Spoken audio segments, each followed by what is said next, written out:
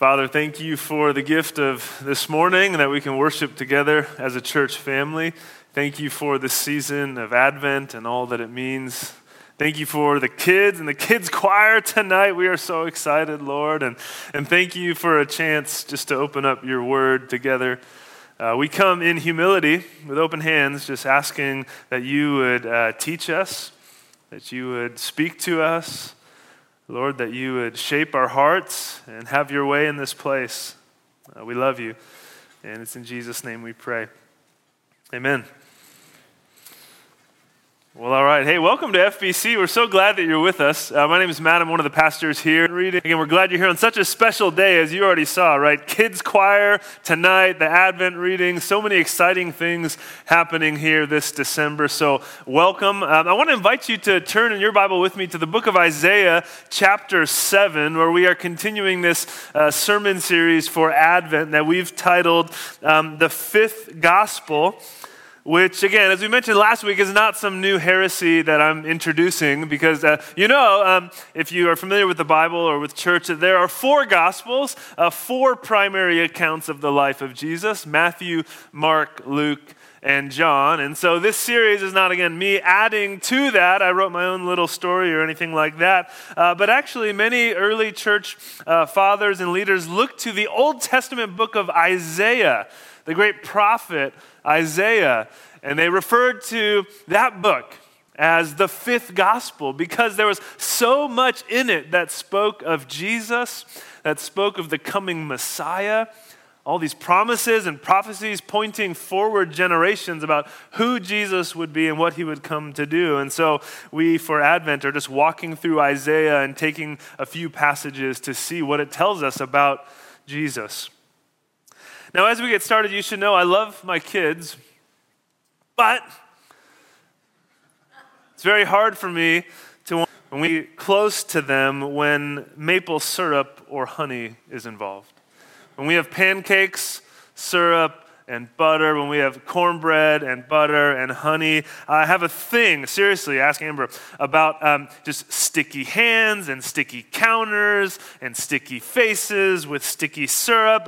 It's probably the quickest way to make me want to stay at arm's length. Anyone else relate with that? Honey? No one? Okay, all right. Yes, seriously, like throw up, dirty diapers, whatever. I can handle it. But syrup, honey, I'm out. And maybe for you, again, you're lying to me and no one else has that reality, I guess. But for you, maybe it's spiders or bugs or it is dirty diapers. There are certain things that make you want to say, oh, I'm just going to stay at arm's length from this person or whatever it is that's going on. Or maybe it's noisy chewing for you. I don't know. And sometimes, the reason I mention this is sometimes we think that that's how God looks at us and all of our mess and all of our sin and all of our difficulty. He looks at us kind of like I look at syrup or you look at noisy chewers or we look at something that's inconvenient and messy. We just want to stay away. Or if we do engage, as a parent with a child, it's because we have to, right? I have to jump in, but it's kind of like I'm uncomfortable all the while. Author Dane Ortland says that sometimes we think of God reaching out and touching us times, the way a little boy reaches out and touches a slug for the first time, with their face all kind of scrunched up and cautiously extending an arm, maybe even letting out a little yelp as he makes contact and then instantly withdrawing. Sometimes that's our natural assumption, intuition about what God is like, but I have to ask us this morning, is that really true about God and about how he views us? Now, last week we were in Isaiah chapter 1. We're skipping ahead a little bit to Isaiah chapter 7. And I want you to see as we start chapter 7 that there's some stress and there's some fear and there's some anxiety involved in the text. Look at it with me, Isaiah 7, verse 1. When Ahaz, son of Jotham, the son of Uzziah, was king of Judah, King Rezin of Aram and Pekah, son of Remaliah, king of Israel, marched up to fight against Jerusalem, but they could not overpower it. Now the house of David was told, Aram has allied itself with Ephraim, so the hearts of Ahaz and his people were shaken, as the trees of the forest are shaken by the wind. I know a lot of names and a lot of places that sound unfamiliar to us, but here's the heart of what's going on. The eighth king we're introduced to, King Ahaz. He's ruling in the 8th century BC in Judah. And as Isaiah records, it says Ahaz was terrified because two foreign kingdoms had allied against him. They wanted to wage war and conquer and ultimately kill the king. Verse 2 even says, you saw it, that his heart and the hearts of the people were shaken as the trees of the forest are shaken by the wind. They're shaken in their boots, the text tells us. They're terrified because these foreign nations are coming to kill them. Now, I've never had someone trying to kill me that I know of. And hopefully you can say the same, that you've never faced a threat like that. But we all are familiar with the feeling of fear and anxiety and an uncertain future and all kinds of threats that come our way. And so we should be careful not to look at Ahaz and say, wow, he was facing life and death danger. I can't really relate with a situation like that. What could I learn from this scenario? And yet I think we can relate with Ahaz more than we realize. See, I was listening recently to pastor and author Steve Cuss. He's, again, pastor, actually a clinician. He's expert in anxiety, has some fascinating research and work that he does with people dealing with anxiety. And he explains in some of his material that there are, of course, different kinds of anxiety and fear that we face. There are things relating to trauma, of course, PTSD. There's the category known as acute anxiety, which is when we face life and death anxiety. Like Ahaz here, someone literally wants to come and kill you. Your life is literally in grave danger. You or someone you know is facing a real threat. Maybe it's your child wanders away in the store or in the mall and you don't know where they are. That's a real dangerous scenario. Maybe it's a situation like, I just saw this movie trailer for a movie called Cocaine Bear. And it's about a bear that ingests a large amount of illegal drugs and then attacks people in like the Georgia wilderness. Apparently it's based on a true story of, again, Pablo Escobar. And so those people in that story were in a real life danger. Okay, that's acute anxiety right there. A bear on drugs trying to kill you. Now, you probably didn't have, pastor makes a Cocaine Bear reference in a sermon on your bingo card this morning. And yet here we are. Okay, but that would be a situation where you are in real life danger, acute anxiety, but not all anxiety is acute anxiety. Right? There's other categories, general anxiety disorder. There's also what's known as chronic anxiety, which is actually Steve Cuss's expertise, and it's all about perceived threats. Perceived threats, these anxieties that actually we live with quite regularly, related to failure, or we're worried about not meeting expectations, or we're worried about being rejected or not performing well on a test, or countless situations at work that you might face. We all live with various forms of chronic anxiety, but the key is we're not in real life and death danger.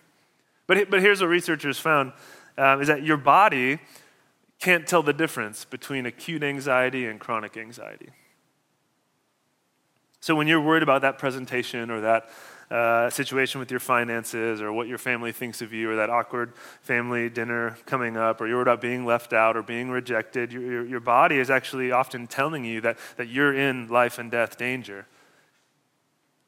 You ever felt that, right? Like, I know this situation isn't that severe, and yet I feel deeply worried, scared, anxious. I can't seem to shake this. It's because, again, your anxiety and your body's basically lying to you. You have to train yourself how to respond to that. So this is all kind of a side note, a little side excursion here, but the point of saying all of this is that maybe we can relate with King Ahaz in chapter 7 more than we think, to what he might be feeling as his life is actually in danger.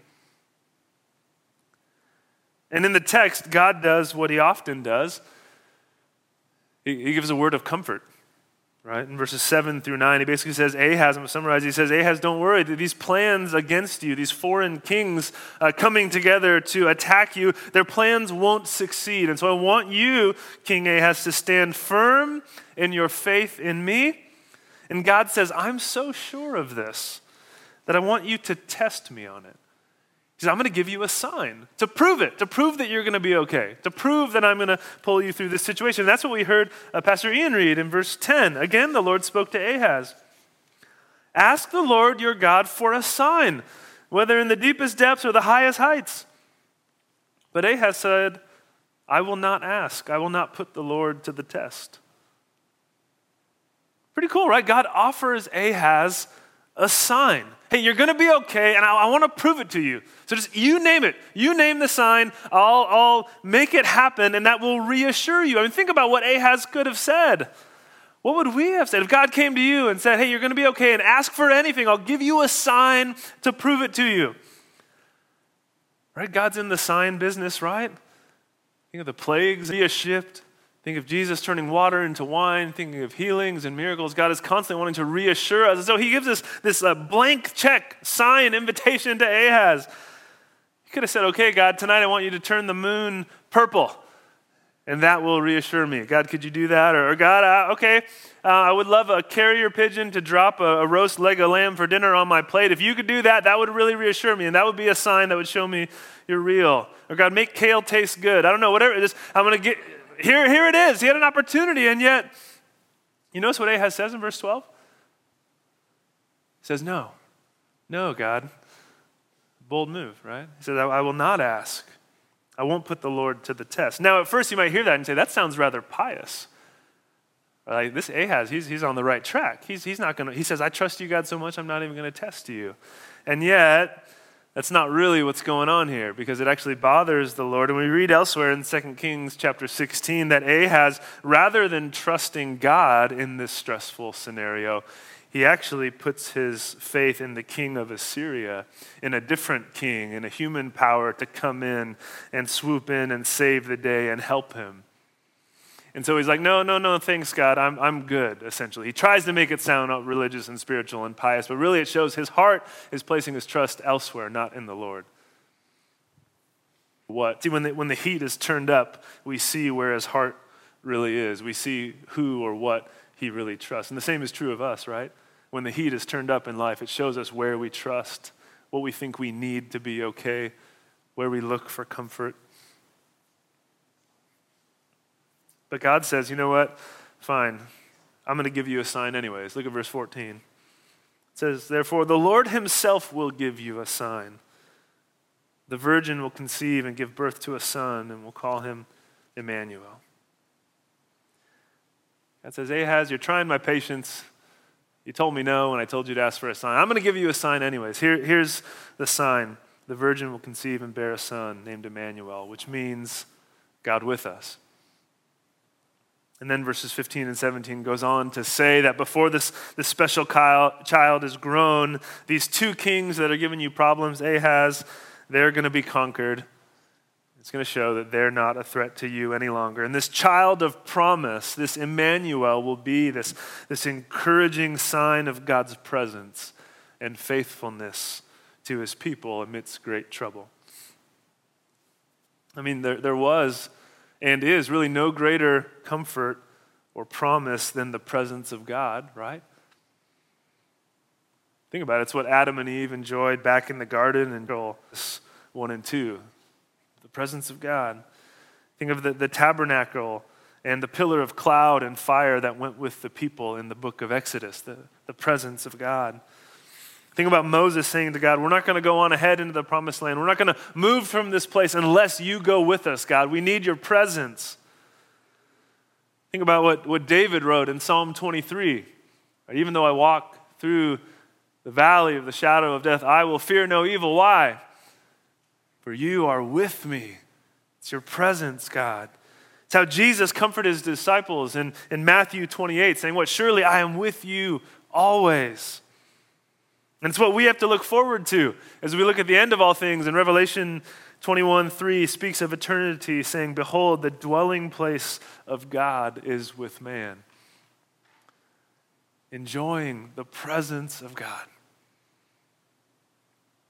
This is how God wants to comfort his people. This child will be born, and we'll see more of this prophecy in chapter 9, that he'll be the Prince of Peace, that he'll be called Mighty God, that he'll be the promised king from the line of David, like 2 Samuel chapter 7 promised. And his name, Emmanuel, means God with us. God will protect and preserve his people. Even though Assyria would eventually come in and take over, and then them on would come to power, and the people would be in exile, God was still with his people, preserving them, a remnant that would still work out his plan of salvation, bringing about the Messiah.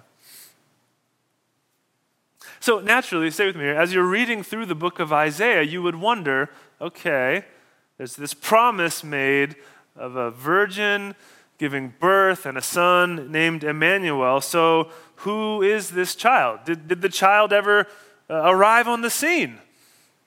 See, some interpreters will look at the book of Isaiah and say, well, this prophecy was never really fulfilled at all. We never saw that figure in the book, and so the people were left still waiting for the Messiah. And some will say, well, maybe it was King Hezekiah, Ahaz's son. He shows up later in the book. He was this royal figure that matched part of the prophecy, part of the promise, but no, he didn't quite fit all of it. And then some will say, well, maybe it's Isaiah's son in chapter 8, Maher Shalal Hashbaz. In chapter 8, verse 3, Isaiah's son matches part of the description too in the immediate context. Especially, it uses very similar language to chapter 7, verse 14 about these two enemy kings and all that would happen there. And I think he at least partially fulfills the promise. But judgment ultimately comes upon Judah, virgin, and God preserves them. But this figure in chapter 8 wasn't born of a virgin. And he doesn't match the rest of the prophecies that we see in the book, wrapped up with this child that would be Emmanuel, Mighty God, Prince of Peace. And so you read this in chapter 7, and you're like, this feels like a promise without a fulfillment yet. It feels like this sign hasn't fully arrived, like a story without resolution. Or like a Disney movie where the princess or the hero never quite shows up to save the day and you're left waiting. Like a game that ends after the third quarter and you're like, wait a second, there's supposed to be more. We didn't see the answer yet. Until we read page 1 of the New Testament. And in Matthew chapter 1, we read this in verse 18. It says, this is how the birth of Jesus, the Messiah, came about. His mother Mary was pledged to be married to Joseph, but before they came together, she was found to be pregnant through the Holy Spirit. But because Joseph, her husband, was faithful to the law and yet did not want to expose her to public disgrace, he had in mind to divorce her quietly. But after he had considered this, an angel of the Lord appeared to him in a dream and said, Joseph, son of David, do not be afraid to take Mary home as your wife, because what is conceived in her is from the Holy Spirit. She will give birth to a son, give him the name Jesus, because he will save his people from their sins. All this took place to fulfill what the Lord had said through the prophet. The virgin will conceive and give birth to a son, and they will call him Emmanuel, which means God with us. So we read along from the Old Testament into the New, and we see the events of this first Christmas with Mary and Joseph pledged to be married, and Mary miraculously pregnant by the power of the Holy Spirit, told by an angel she'll give birth to a son. And look at it again. And you are to give him the name Jesus, because he'll save his people from their sins. And all this took place to fulfill what the Lord had said through the prophet, Isaiah. The virgin will conceive and give birth to a son, and they will call him Emmanuel, which means God with us. So Matthew tells us, hey, with all of this, with Mary and Joseph and the birth of Jesus, it all took place to fulfill what the Lord said back in Isaiah chapter 7.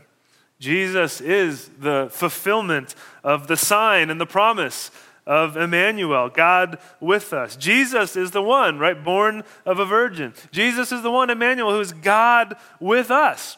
And so think with me a little bit about some of the implication of that reality. If Jesus really is God with us, what does it mean for us? A few things. First, it shows us what God is like. It shows us that God is a personal God, a relational God. See, it's common for us today to think about God in some kind of vague terms, thinking about God as some impersonal force that's just out there floating around in the world, a divine energy or good vibes or the universe or some vague notion of something spiritual. It's like a cosmic essential oil that's just kind of dripped everywhere throughout the world. But that's not what we see when we come to the pages of Scripture, right? When we look to Isaiah 7 and Matthew 1, God doesn't reveal himself as some sort of vague spiritual energy. Right? He reveals himself how? As a person. Jesus. Of all the signs God could have given, he gave a child. He came as a person. As Eugene Peterson words it, as he translates John chapter 1, he said, God took on flesh and blood and moved into the neighborhood.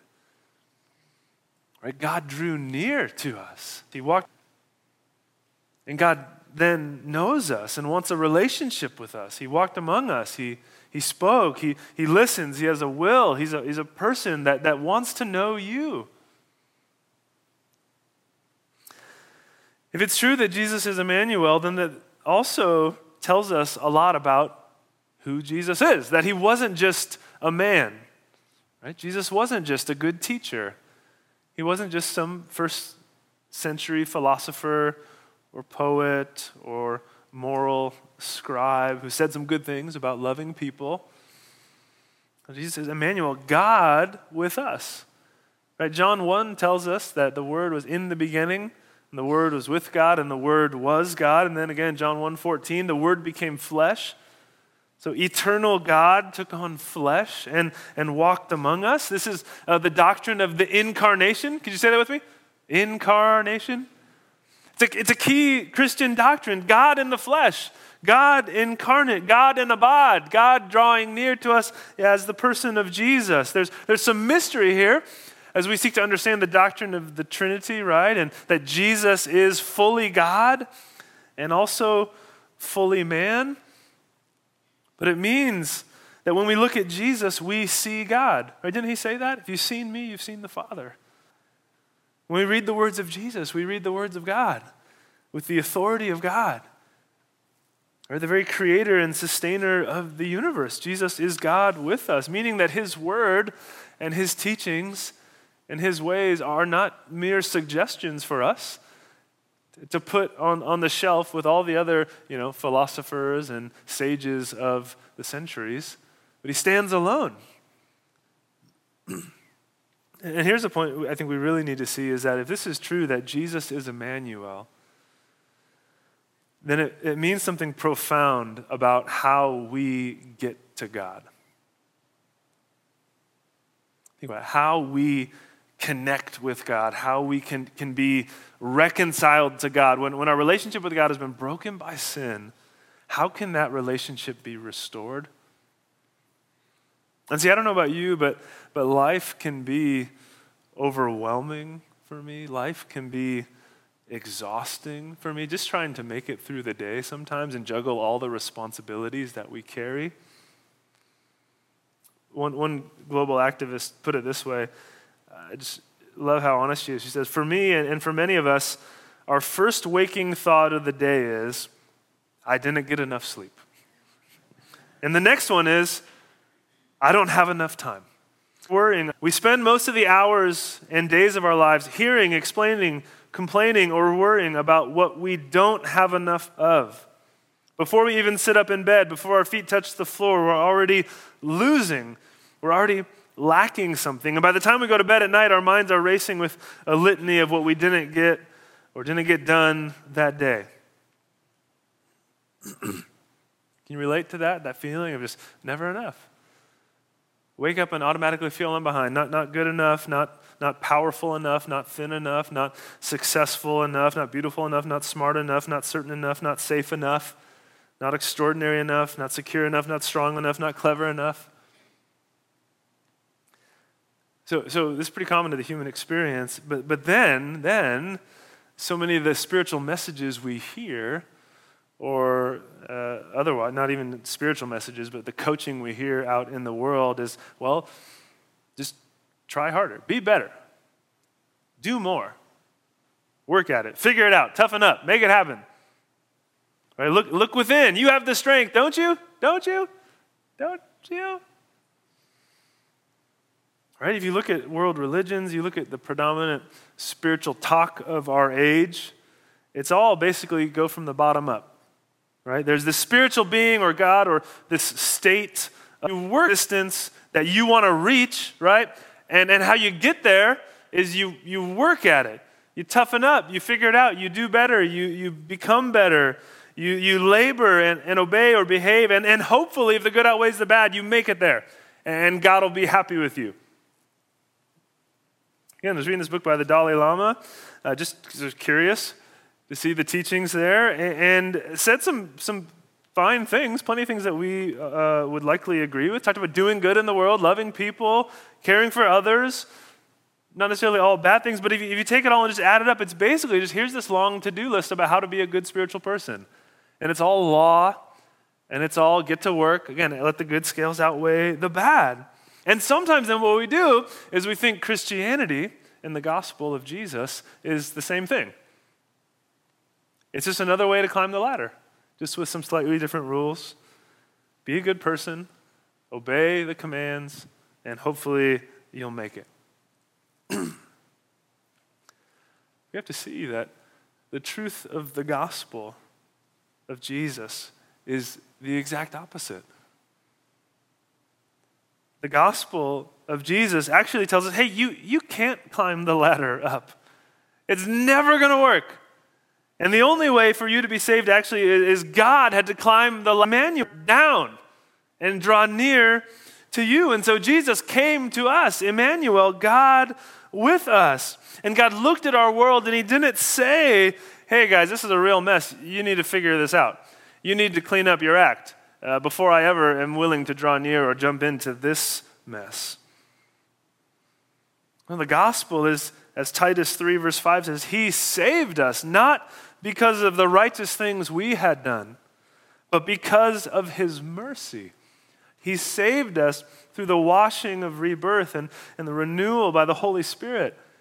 He saved us because he's a merciful and gracious God who came to us and did for us what we could never do for ourselves. He didn't just look at us like syrup-soiled kids or slugs or dirty things that make you want to stay away. He sees us in our sin, and even still, he longs to draw near to us. And he comes close as Jesus, and he touches us. And he heals us. And he embraces us, not as a child touching a slug, holding their nose and scrunching their face, but as a loving father longing to wrap his arms around us. He says, no, I'm not going to force you to climb the ladder because you can't. I'm going to climb down the ladder and meet you where you are. I'm going to find you, and I'm going to love you. And I'm going to heal you. I'm going to save you. It's the complete opposite of the climb the ladder approach. Luke 19 tells us Jesus came to seek and save the lost. Jesus tells us that parable, right, of going to find the lost sheep. He came to do for us what we couldn't do for ourselves. So friends, I just want to encourage you this morning that God, he sees you. He knows you. He loves you. He's a personal God. He's Emmanuel, God with us. He wants to walk with you. He wants you to enjoy life with him now and forever. And here in Matthew 1, verse 21, it makes us clear about what Jesus came to do, right? You heard it read aloud. She'll give birth to a son, and you are to give him the name Jesus, because he will save his people from their sins. And just as Ahaz in Isaiah 7 needed protection and rescue from trouble, so we need rescue from our sins, from death, from the judgment that we deserve because of our sins. And so Jesus came to us. And at Christmas, we celebrate his birth, knowing that his life will end where? At the cross. Knowing that he came to die, that in the plan and wisdom of God, Jesus would take our sin and our shame and carry it upon himself so that we would not have to carry it any longer. All the judgment for sin would be placed upon him, and he would die so that we could live. And friends, that's what we get to celebrate every time we take communion. So this is a communion Sunday here at FBC, and we invite you, even if this isn't your home church, even if you're visiting, we practice an open table here, which means we invite anyone who is a follower of Jesus to participate with us in taking the elements. And so on the night Jesus was betrayed, he took bread and he broke it and said, "This is my body." And likewise, after supper, he took the cup and said, "This cup is the new covenant in my blood poured out for you." And so he took these elements and showed us, this is why I came, to give my life for you. Would you pray with me? Lord Jesus, we thank you for who you are, that you are Emmanuel. You are God with us. You are the promised sign and child of promise of Isaiah 7. Thank you, Jesus, that you came. You didn't stay far away. You drew near to save us from our sins, to heal us, to bring forgiveness, to reconcile us to yourself. Thank you that you didn't wait for us to figure it out and clean up our act, but you came down to us and met us right where we are. So, Jesus, we take these elements in remembrance of you and as an act of worship. It's in your name we pray, Jesus. Amen. Well, again, Jesus took the bread and said, "This is my body given for you. Do this in remembrance of me."